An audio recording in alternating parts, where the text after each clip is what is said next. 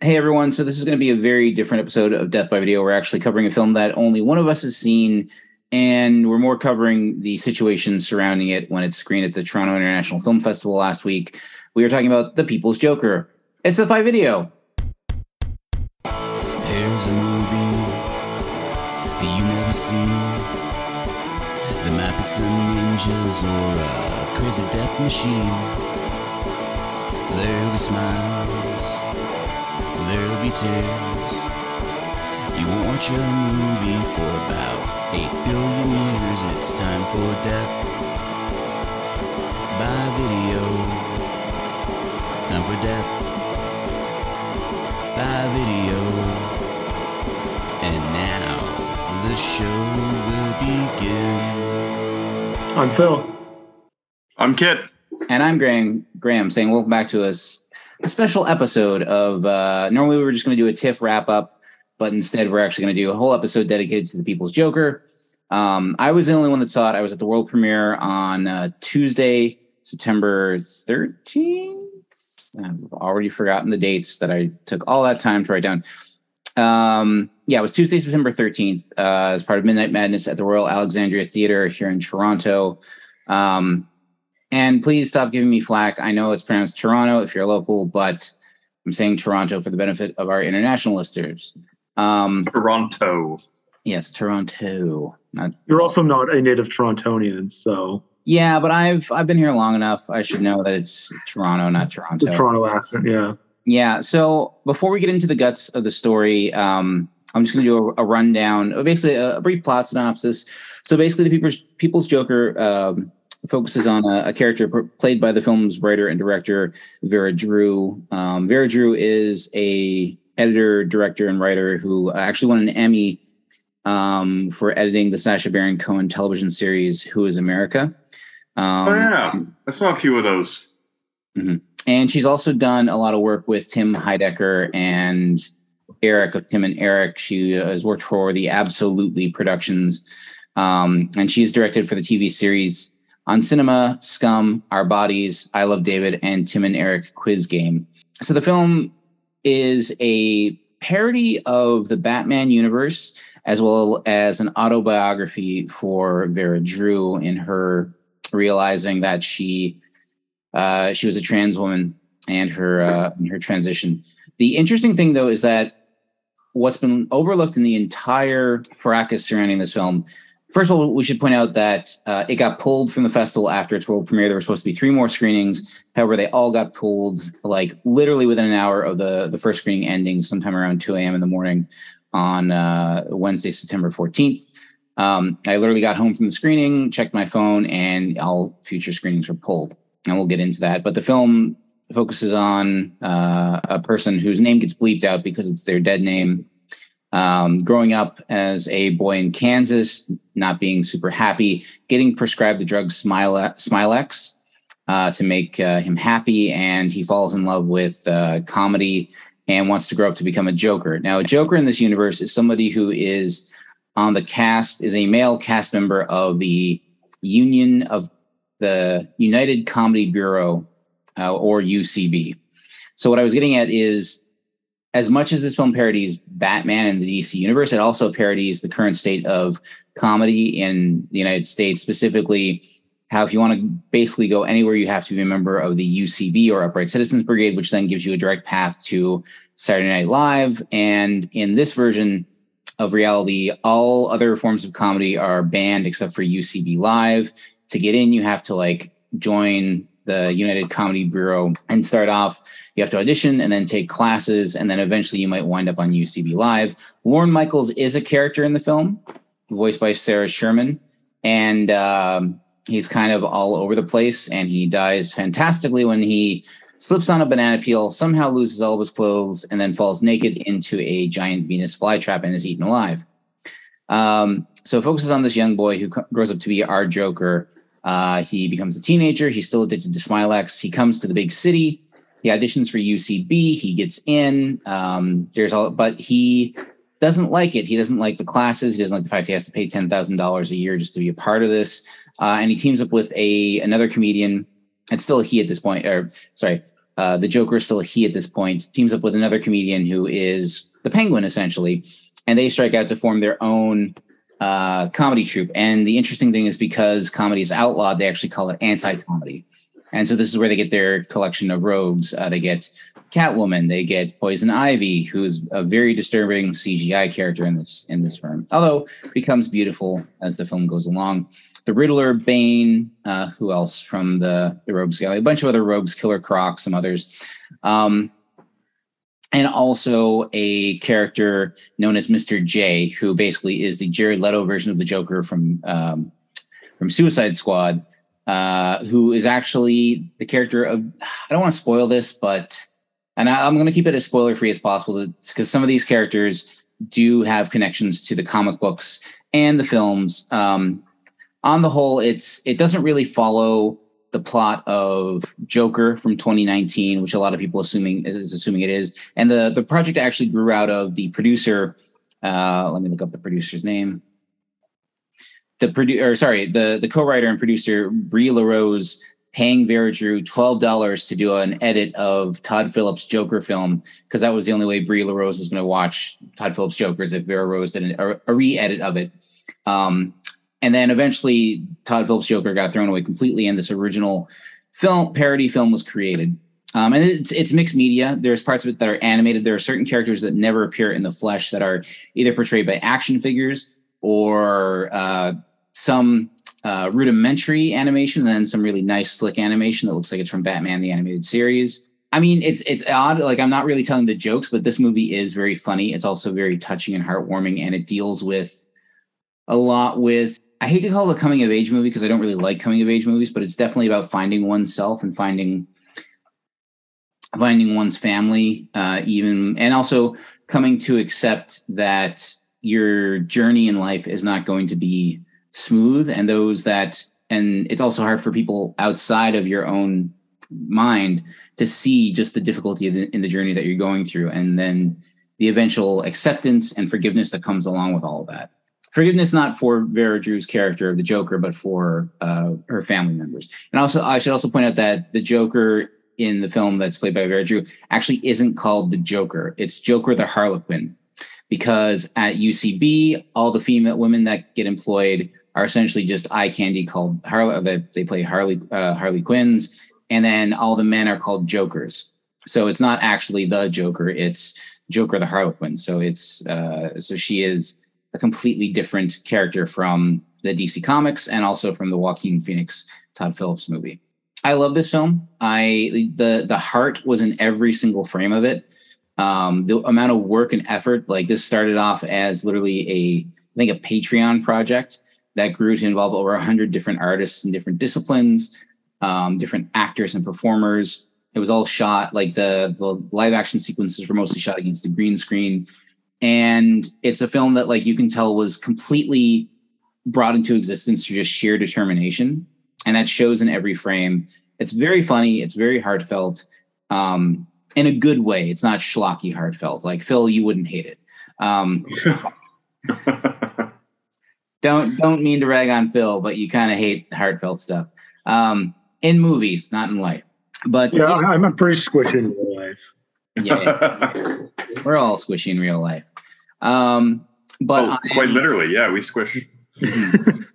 But I'm a fan of this movie. It's just a bummer that it's not going to get seen by more people. There was one quote on Twitter from somebody, and I don't know if it's true, or if it actually is the fact, but someone said this could save trans kids' lives. None of us here are trans, so I really can't even begin to fathom the trans experience. But if this film can like cause somebody who's in pain to have a moment of catharsis, or just like see themselves represented in a way that's not either as a tragic figure or as a token participant, then I think it's all the more important that it gets seen. Like, this is what movies are good at, like, being like, it's fun. It's funny if you're into that. It's a great parody if you want to see like hilarious versions of other characters. And it actually has some social content or context, which is, it's rare in these days to get a film that can do all that stuff. So yeah, I'm trying not to spoil anything, so I'm not going to give away any of the jokes. But it is a very funny movie. So let's get into the controversy. And guys, feel free to chime in here because I've done like a loose timeline of stuff. So we'll just talk about it because actually before we do that, I'm just going to get into the cast. So obviously Vera Drew portrays Harlequin or Joker the Harlequin. Lynn Downey portrays Joker's mother. Kane Distler portrays Mr. J. And I think, yeah, this is the only role for Kane Distler, and the photos of them on IMDb is just them in character as Mr. J in this film. Ruin Carroll provides the voice of Poison Ivy. Christian Calloway plays Dr. Jonathan Crane, who is best known for being the Scarecrow in the comics and in the films. However, in this film, he actually looks more like Dr. Hugo Strange. Scott Aukerman does the voice of Mr. Freeze. Trevor Drinkwater plays the Riddler. Nathan Foston plays the Penguin. Nathan Foston was amazing in this film, by the way. He was at the screening, and Vera Drew even pointed out that like not to say he was the token cis white guy, but Vera Drew wanted to create a character that represented how in the comedy scene, especially for Vera Drew, there were straight cis white guys that were ally. Like, I hate to use the term ally, but allies, and were encouraging for her, and were just like had her back every step of the way. One of those people is also the programmer of Midnight Madness, Peter Kuplowski, and we'll talk about that later. Because I think he really went out on a limb to get this film screened. Tim Heidecker provides the voice of Perry White. Perry White is actually from Superman Comics, he's the publisher of the Daily Planet, but here he actually is essentially just Alex Jones, which is hilarious. David Liebhart plays Ra's al Ghul, who is actually the head of the UCB. He's a veteran of UCB Live. In the movie, he's a veteran of UCB Live, and he's also the Joker the Harlequin's improv instructor, which is pretty good. Griffin Kramer plays young Joker. Bob Odenkirk has a role in the film. Sarah Sherman plays Lauren Michaels, and Mike Vanderbilt has a cameo as the Creeper. I was very glad to see the Creeper in this film because the Creeper is like such a great underrated DC Comics character. Again, it's a parody; it's not the actual character. So the one person who is not listed on IMDb but is in the film is Robert Wuhl. So Robert Wuhl is in the film. He played Alexander Knox in the 1989 Batman film. He was the journalist. Oh, right. Arliss. Or Arliss, as he's also known from his HBO show. But the funny thing is, he actually appears, it's clearly a cameo that somebody paid for, and it's him explaining like what you're doing is illegal and I can't be a part of it. So like I really can't say anything about this because I don't want to get in trouble. Which is like him, which it says Alexander Knox speaks out against Joker the Harlequin. But in the end credits, it actually has him explaining like, I really am enthusiastically behind what you're doing, but I don't think I can officially be a part of it. So they kind of have it both ways, where he's in it but not really in it. Sorry. By cameo, you mean the celebrity video service, the app? Yes. Yeah, exactly. All right, so let's get into the whole shebang with what happened. So like I said, first of all, this isn't a film about the Joker. It is about a transgender female clown who is called Joker the Harlequin. The United Comedy Bureau is the only legal comedy that's allowed to be performed. You have to sign up for their classes and pay a huge fee to go through it. Lauren Michaels appears in the film as a rudimentary CGI character who meets his end when he slips on a banana peel and falls down the stairs, somehow ending up naked and gets eaten by a giant Venus flytrap. The film had its world premiere at TIFF, the Toronto International Film Festival, Midnight Madness screening on Tuesday, September the 13th. Technically, it's Wednesday. They listed as being 11:59 p.m. so that you know which night to go out in, because it would be too confusing otherwise. During the day of the 13th, Vera Drew put out a tweet saying, I have no clue how today goes, and my team wants me to say nothing, of course, so I'll stay vague, but whatever happens in the next few hours, I want you to know if you've been waiting and aching to watch our movie, you're going to soon. And then she continued to say, stay tuned and stay with me and need your help. So the screening went ahead at midnight, but there was a lot of talk of the screening being pulled. So I, at a different screening, ran into a programmer, not from TIFF, but from around the city at different festival or different theaters.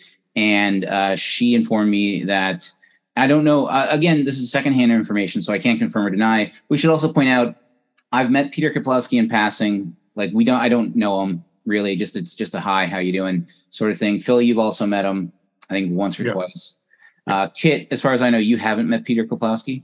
I've never met him in my life. No. Yeah. We should also point out Peter Kaplowski is the programmer of the Toronto International Film Festival's Midnight Madness program, which are basically 10 movies played at midnight, 10 of the nights of the film festival. It's great fun. I love going. Great crowds, great energy, great, and like pretty good programming. If I have to say so, especially this year. Like the lineup, I was kind of like meh, but each film that I went to, even when it was like on a lark, turned out to be great and really enjoyable and fun. So anyways, this programmer that I know, she told me that Kaplowski had actually booked a backup venue to show the film outside of TIFF for the same night if the screening got pulled. It was a much smaller, I don't say the venue's name because I don't want to get them in trouble. It was a much smaller venue than the Royal Alexandria Theater. So I don't know how that would have worked with all the ticket holders, but it would have screened that night. But I think that also could have gotten Kaplowski in trouble. Again, we don't know the whole story of what's going on. We'll get into what happens a little later. So the screening happened and went incredibly well. By the time I got home after the Q&A, every other screening of the film had been canceled, with the only statement on the TIFF website being, the filmmaker has withdrawn this film due to rights issues. We apologize for any inconvenience. Current ticket holders will receive an email from TIFF Customer Relations with information on their purchase. As far as I understand, every single person who had a ticket to either a press and industry screening or the other public screenings was refunded or given a ticket voucher. And what else was I going to say? Also, like at the Q&A afterwards, there was a lot of discussion of people who don't want you to see this movie. And even on the poster, this film was called an illegal movie, but Vera Drew cleared it up. There's nothing in this film that is actually illegal. She worked very closely with a parody and fair use lawyer to ensure that everything in the film, it falls under fair use of parody law protection specifically. Initially, there was going to be footage from, I think, Batman v Superman, The Dawn of Justice, and Todd Phillips' Joker film. However, that was cut out of the film ages ago and was not a part of it. Everything in the film that was not originally created by Vera Drew or one of the over 100 artists working on the film was licensed stock footage or stock audio. So, and there was also some great parody songs. There was a parody of Prince's Party Man, which was awesome in the film. So the very next day after the screening, and we should point out that all the other screenings were canceled less than an hour after the initial screening ended. So I feel very lucky that I was able to go there and see the film and to essentially see something that will probably never be seen again in that same format. Even Vera Drew at the Q&A said there's a good chance that she'll have to cut stuff out of the film or edit it completely in order for it to ever be released. So this version might be gone forever, which is just heartbreaking because it is a completely finished film. It is a creative use of mixed media. And again, like I say, the hard work and heart is in every single frame of this film. So the next day, several media outlets posted stories about the film being pulled. One article I want to talk about specifically was an article written by Jason Gorber at BlogTO. Came out fairly early in the day about the situation. In the article, Gorber kind of took a shot at Midnight Madness's Peter Kaplowski by saying it remains uncertain how this will affect the film in the future, and also raises questions about potentially closer vetting of future selections by Kaplowski. The article went on to say if this ends up appearing as a mere stunt in quotation marks, to generate attention for the premiere, it undermines the festival's ethos and does damage to its reputation with its many partners, including key sponsors. While the Midnight Madness slate has always operated slightly in the shadows, the result of this poll could seriously affect future selection decisions. That's a pretty harsh and damning, I don't want to say attack, but a pretty harsh and damning thing to write publicly. And of course, they included that they reached out to Kaplowski for comment. However, he hadn't at the time of publication of that article. And also, they haven't updated the article since then, so I'm pretty sure that's just that. Some of the comments in the comment section below, I try not to read comment sections, but I couldn't help it, are pretty awful, extremely transphobic, extremely homophobic, and extremely bigoted. And I should point out that, like, nearly every article or posting about the film online has generated comments that some pretty awful, bigoted, transphobic and homophobic comments going on, of course. And then there are others that are just like DC. They claim like, oh, like, why would you even do this if you didn't have the rights? And it's like, it's a parody. You don't need to secure rights as long as it's falling within parody. At no point is it stated that this is in fact the actual Joker or any of the characters from the DC comics or the Warner Brothers films or television shows. It's like saying, why didn't Warner Brothers shut down Epic Movie when they parodied Superman Returns? There's been so many parodies of Batman and Superman and all their characters. I mean, Kit, I think you dropped something, you shared something in our group chat about, what was it, Splatman? That was Phil that shared that, but oh, sorry, yes, Phil. So, and like that was a pornographic parody, which apparently it turns out it actually was stewed by Warner Brothers, but there's been others since then. I think, yeah, there was like other parodies called, like there was like a parody of the 1960s Batman series that was pornographic. And I mean, AGFA, the American Genre Film Archive, actually discovered and put out on Blu-ray Bat Pussy, which I think is the first pornographic parody, although it has been described as being people attempting to make pornography and failing. So back to this. So we should also point out that BlogTO kind of has a history of dogging Midnight Madness. In the past, BlogTO published articles that insinuated that medical emergencies that happened at Midnight Madness during screenings of Raw in 2016 and Revenge in 2017 were stunts done to drum up press. However, both medical emergencies were later confirmed to be legitimate by city authorities. And Phil, you and I were actually at the screening of Revenge in 2017 when there was a medical emergency. That's right. Yeah, I was completely oblivious to what was happening at the time. And yeah, well, we just heard someone screaming, hello, hello, and then they were going for help. So on Wednesday, September 14th, I attended the Midnight Madness screening of Venus, and Peter Kaplowski was not there. Former Midnight Madness programmer Colin Geddes filled in for him, and he cracked a small joke about Warner Brothers having issued Kaplowski a cease and desist. Geddes then joked that he also issued his own cease and desist because Kaplowski wore red pants while hosting Midnight Madness, which is something Geddes used to do back when he was the programmer. And there was no, the very next day, the first official statement from Vera Drew issued about this dropped from her. I'm going to read it here in full. The eve of our premiere, a media conglomerate that shall remain nameless sent me an angry letter, misreported as a cease and desist, pressuring us not to screen.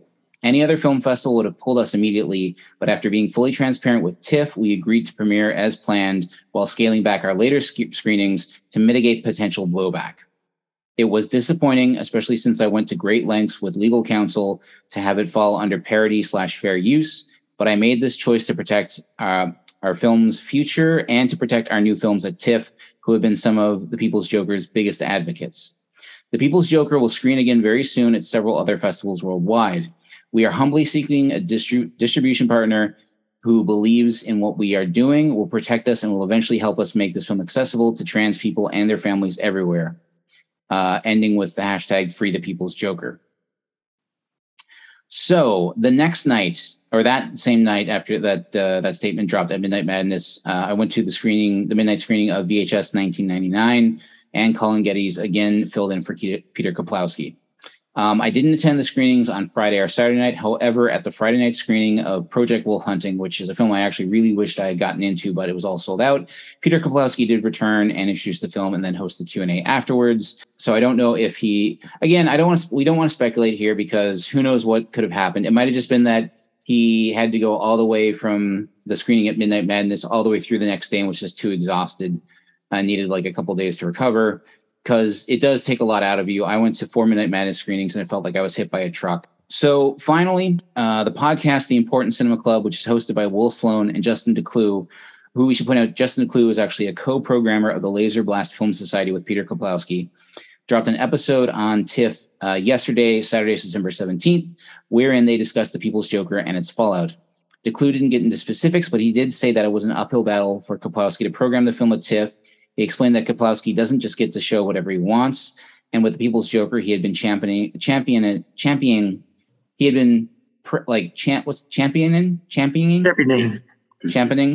I'm going to championing, whatever. You know what I'm trying to say. The film for championing the film for a long time, which Vera Drew had said during the Q&A after the screening that I attended, and that he had to go through many hurdles to get the film screened. So that's about where the story, as far as all the information I have, ends. I mean, it was a wild ride last week with regarding this film and its surroundings. It's kind of crazy, and I hate that it got pulled. I hate that people didn't get to see it. But this also kind of makes me. This is what I like about TIFF, is that they will show things that might not get played anywhere else. They are. The important thing to know is that they're not a corporation. They are a nonprofit, so they can afford to take certain risks. And TIFF has done this from time to time. Like they have shown, they showed films where there weren't North American rights in place, like with the quote unquote lost Ed Wood film, I Woke Up Early the Day I Died. It premiered at Midnight Madness and then could never get a release in North America due to a whole bunch of rights issues. And that was way back in 1998 or 99. I can't remember when. And it's just like, this is why you do this. I mean, it is true that like Midnight Madness is kind of its own pocket universe when it comes to TIFF, but like big films have premiered there, like Weird, the Ali Yankovic Story was the opening night film this year. A few years ago, The Disaster Artist had its premiere, its finished premiere, not as a work in progress because it screened earlier as a work in progress, but it had its official world premiere there, which was huge. Borat, the first Borat film, had its world premiere at Midnight Madness. So it is a launch pad for some films that can break through and do better. Like this year, especially, I think the film The Blackening, which we'll get into later on in our TIFF episode, has a chance to punch through, and it currently doesn't have distribution. So guys, before we wrap this up, what are your thoughts on the whole People's Joker situation? I know it's difficult because you didn't see the film and you probably haven't been following it as closely as I have. But Phil, what are your thoughts on this whole kerfuffle? Oh God, I think it's totally absurd. I think everything will come out and okay on the other end, even if it's in a compromised form. Yeah, just a bummer that'll be the case. It's a bummer, but I ultimately think it'll be quote unquote fine. Yeah. I mean, it's one of those situations where it's like, the other thing that I didn't touch on is, I mean, Warner Brothers has been going through a lot of bad stuff lately, and like, there's no way to sugarcoat it. It's been bad. Their merger with Discovery has not gone fantastically. They shelved the Batgirl movie. They shelved this Scooby-Doo movie. These are completed films that they're just throwing in the dumpster to get a tax write-off. They've also begun the process of tearing down their backlot, so all their stages, all their standing sets, the famous like Warner Brothers Ranch, which is actually not a ranch, but it's a cul-de-sac with all the houses from National Lampoon's Christmas Vacation, from a bunch of like TV shows and movies you've known, as well as it had the pool from Christmas Vacation. It had the Friends fountain there. It had the building that Charlton Heston lives in the Omega Man. They're all getting torn down. I mean, this really seems to be. I kind of think, and also just recently there was rumors that Warner Brothers, Discovery, and NBC Universal, which is the parent company of Universal Pictures, might be merging, which is kind of obscene because it's just like, I don't understand that thinking at all, because that would be a total. I mean, it could be something big enough to rival Disney, but it's one of those things like, I even think the Disney-Fox merger should not have gone ahead.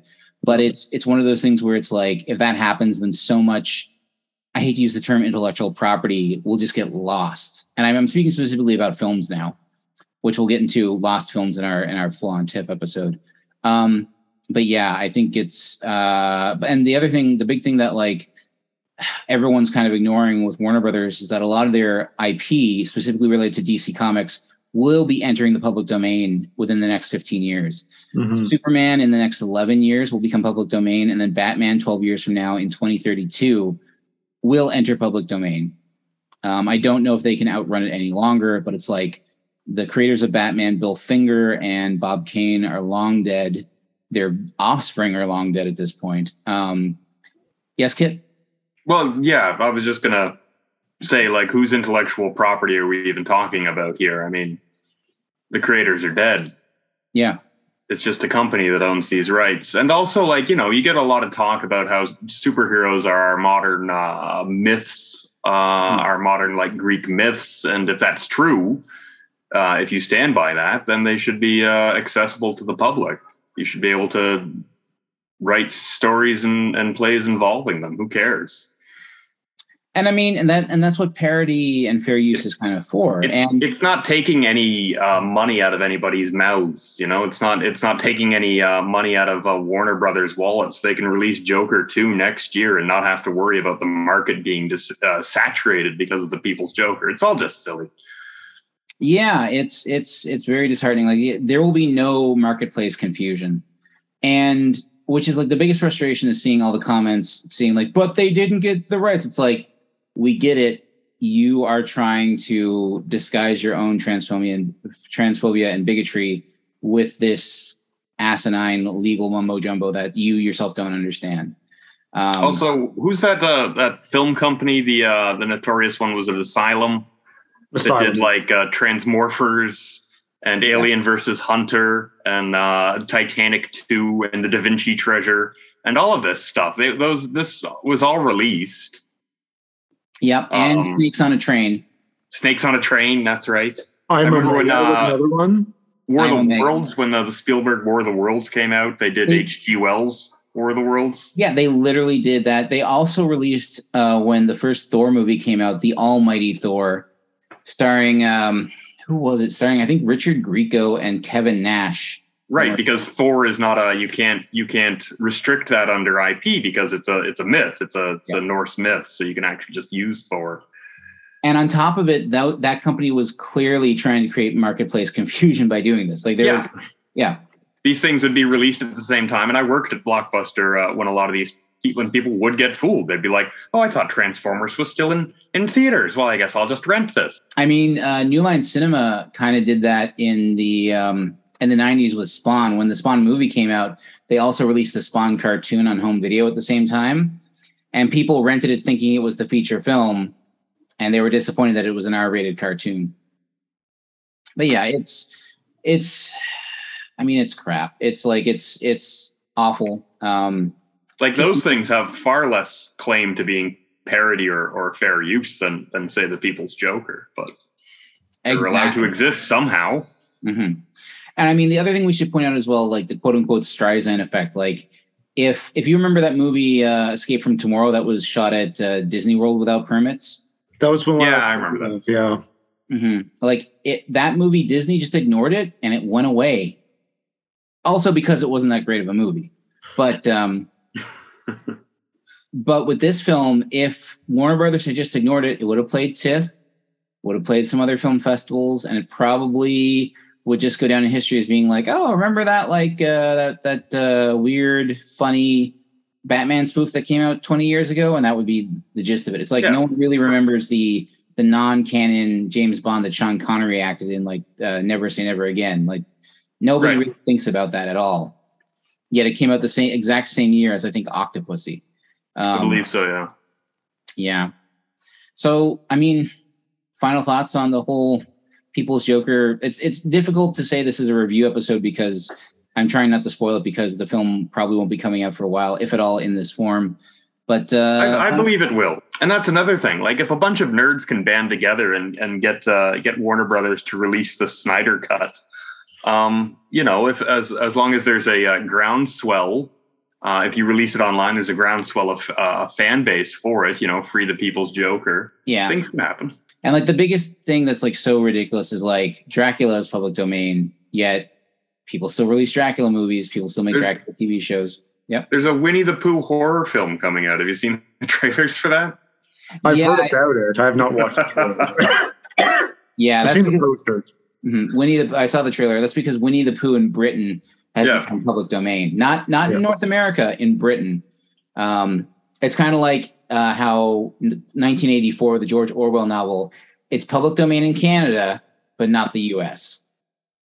So it's this whole stuff is weird. Anyways, that's our take on the People's Joker. Hopefully this hasn't been too boring of an episode for everyone listening. So with that, we'll see you with our next episode, which is going to be a TIFF wrap up. All right. So for Death by Video, I've been Phil. I've been Kit. And I'm still Graham saying thank you for watching amazing movies. Please be kind to one another. Good night.